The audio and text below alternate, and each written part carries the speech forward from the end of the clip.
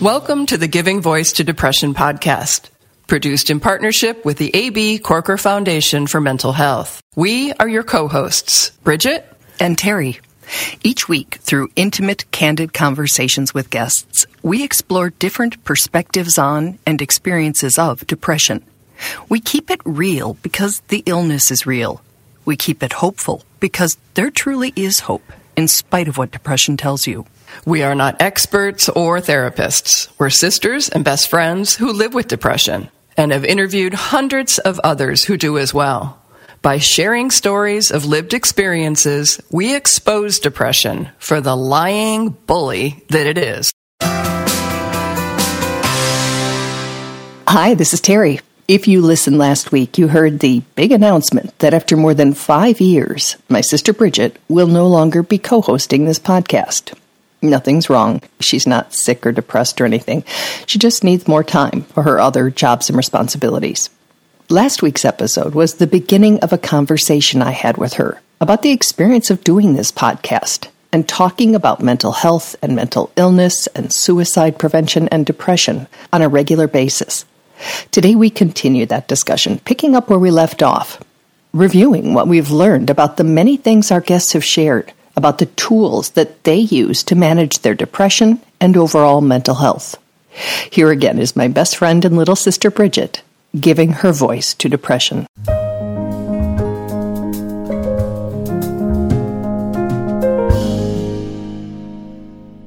You brought up the toolkit. Let's go there.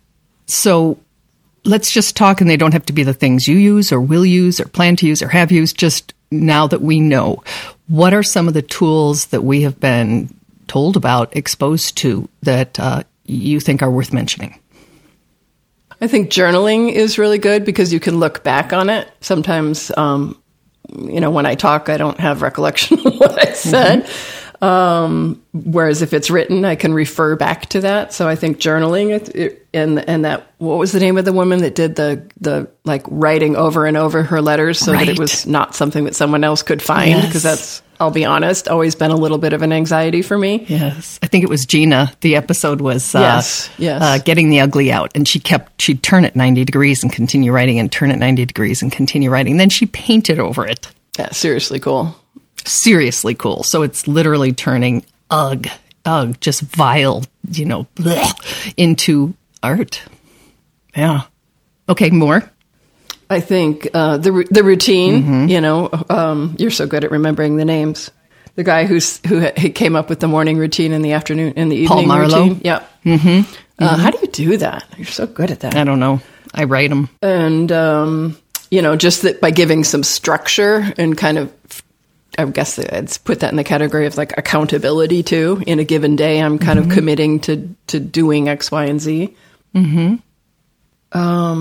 I think the big one for me is just paying attention to what the incessant thoughts in my head are saying. Mm-hmm. And when they flip, reaching out. Sleep is just the key for me.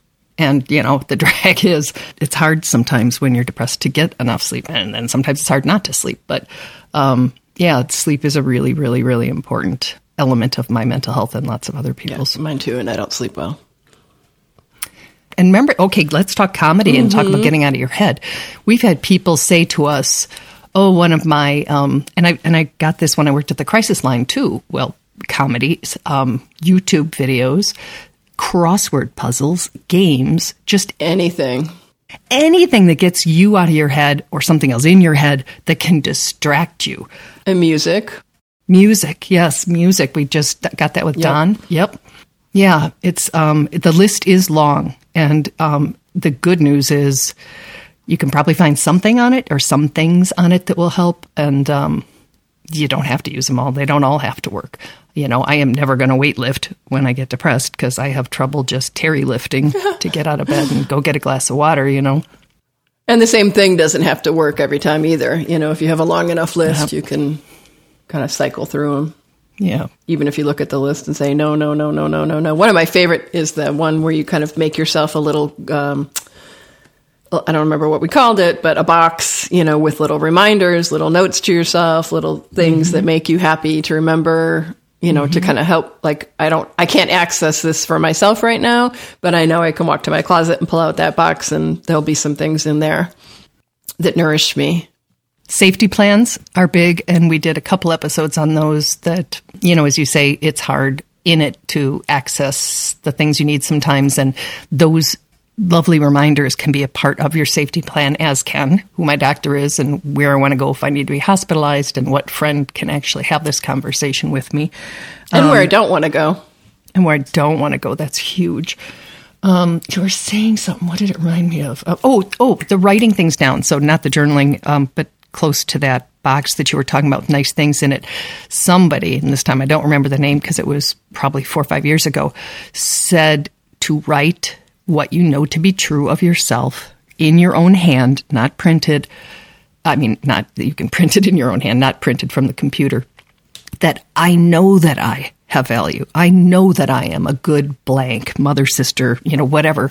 I know that I have a good sense of humor. I know that I am creative. I don't know any of those things when I'm depressed. And if I saw it written down. And you have to write that when you're not depressed. Exactly. And you maybe would believe it more if you saw that you wrote it, because it's like, oh no, Bridget, you're great. You're wonderful. That might be hard to hear, even though it's true. You are great and you are wonderful. But that might be hard to hear when you're depressed and believe it. You think, oh my God, you'd say anything. But if it's you saying it to you, it might be different. I think it's hard to hear anytime. It's almost when someone's reflecting back to me, as someone was graciously doing yesterday for me in a different context. And it's almost like I go la, la, la, la, la, la, la while they're talking. And it's I cannot take it in. I know. A non-behavioral health metaphor that reminds me of is that's a cute top. I got it at a rummage sale. You feel like you have to just shoot it down, and you never. It's like just saying thank you. Somebody says, "Oh, you are really whatever," and you go, "Thank you." But no, I go, "Oh no, I'm not." Thank you. Yeah. Thank you. If you knew me better, you wouldn't think that. Any guests? We already talked about the tools, but did any guests, comments, thoughts, just word choice, anything stick with you? I think the one that kind of shook me the most, maybe, was an interview I did with a father. And he had not that long ago lost his high school daughter to suicide. And the reality, the painful reality that you can have money and resources and connections and live in a community where there are relatively esteemed institutions that you would know, and you took action and you got your, in this case, child, into something that you were hoping there were experts who would understand and support that child in a way that maybe, understandably you couldn't, and that sometimes that's just not enough. Mm-hmm. And that, again, that path is not clear. Who do you call? Where do you go? Again, is it covered by insurance? Are they good? When they're in that place where you're hoping for support and wisdom to soak them, to bathe them, to steep them, that they can be steeped in things that aren't always positive and come out, with different kinds of experiences that they saw and witnessed, and different knowledge as a result that is not going to serve them. And that scares the hell out of me. We know people who did. I know we do. Quote, did everything. Did everything. They were there. They were aware that there was struggle. They, made it their priority to be there and to love on, and still lost. That scares me. Has a lot to do with why we're doing this. Yeah, that is a lot to do with why we're doing this. Father, you're talking about, I remember the line from that interview, and you did it, that just was a gut punch, was when he said it was like trying to stop a runaway train by dragging his foot out of it. And just saying it, I mean, my eyes are filling with tears just thinking that was an apt metaphor for him. And yeah, there have been some really hard ones. And I got to be honest with you, you might not even know this. Another time it was like, Bridget, say yes. I didn't want to do that interview because it was about suicide. And at the time I thought it was going to be the episode about suicide. Like, okay, now we've done that and we move back to depression. I had no idea that Venn diagram, how much those two circles overlap. And I didn't realize that the thoughts I had, could certainly be qualified on the spectrum of suicidal thoughts we had. Yeah, that was a hard one. That was a really, really early episode. I mean, probably one of the first dozen we did. Yeah. And that episode and so many others, the eloquence and the vulnerability and the word choices and the imagery and the nuance, because a lot of these people were speaking from not only their hearts, but from a pretty present experience. Mm-hmm. It wasn't like we didn't interview a lot of people that said 15 years ago when I was depressed, I kind of sort of remember it being vaguely like this. We're pretty much in it with them. Right. In real time almost. And I think that alone brings an authenticity and a realness and a vulnerability that just super shines a spotlight on the fact that people are not alone. Although I totally and absolutely understand that one can feel very much alone in their experience. Mm-hmm. They are also simultaneously, and again, how can such juxtaposition co-occur is fascinating to me. When you hear somebody say something that you haven't even maybe admitted out loud to yourself or anyone else, you can't deny that you're not alone because they feel exactly the same way that you do or did. Yeah. And I remember, had someone said, "You're not alone" to me, I would have been like, yeah, look around. You see anybody? I live alone. I was in that bed, all curled up alone. Nobody was here to bring me water or whatever the hell else I might have needed or, tell me I was going to be okay. Physically, I was alone. So I think that it's important to make that distinction that it is that we are not alone in that we're not the only people going through this. We may, in fact, be going through it alone. And so I think it's an important distinction to make because I wouldn't want someone to just go, I am too alone, and dismiss the fact that they are not alone in this experience and that they are not the only person having all those symptoms. And for us, the thoughts are just top of the pile in terms of what's worst. That's an important distinction. And I would say for me personally, I wanted to be alone. The last flippin' thing I wanted was a friend to stop by. Right. I just really, I know that sounds harsh and horrible maybe, but nope. On a good day, I don't like that. But on a bad day, do not stop by. I hear you. But the power of shared stories and the power of talking about one's lived experience. Yes. And the power and importance of being heard.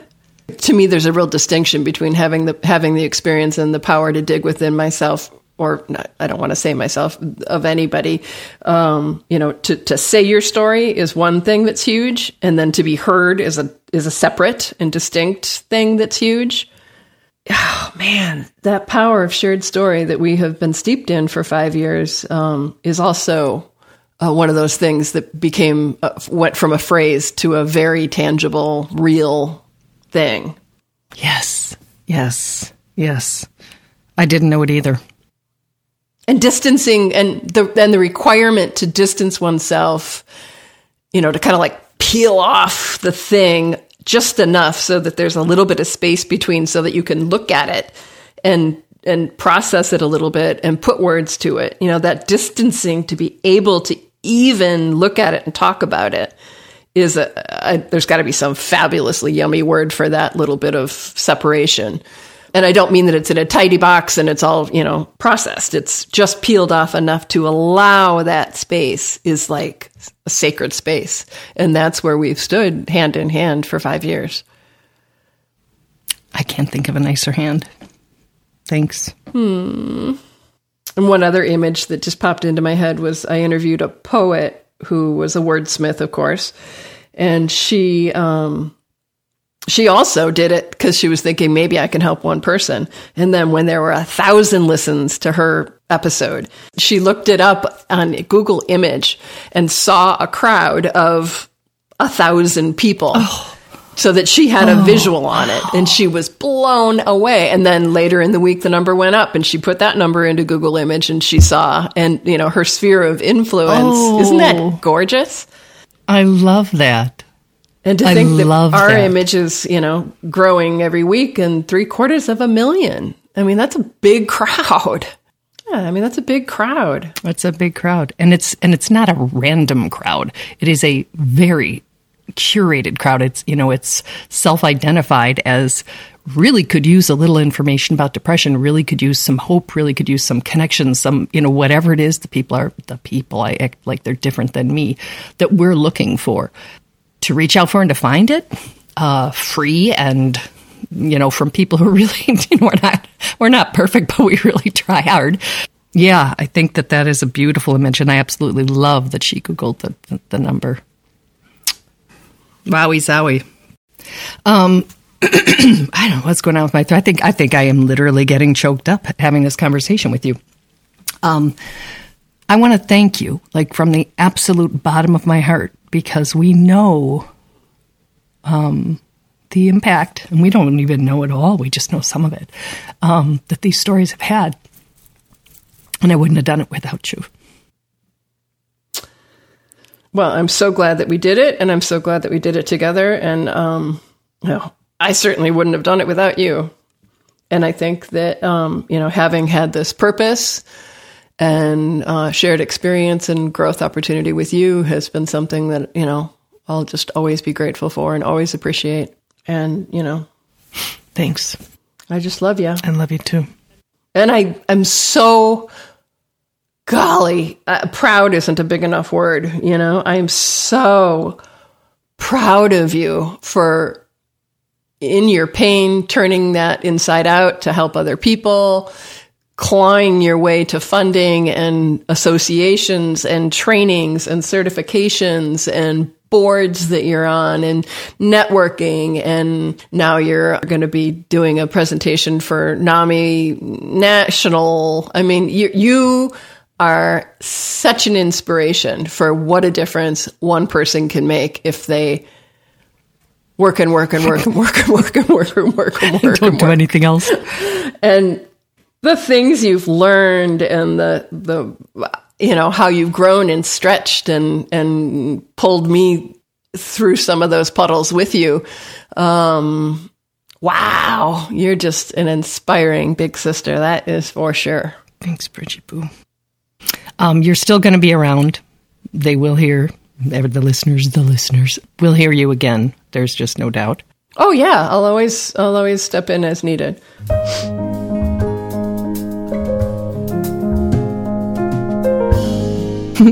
So for someone who has trouble accepting compliments, that last part was really tough for me not to edit out.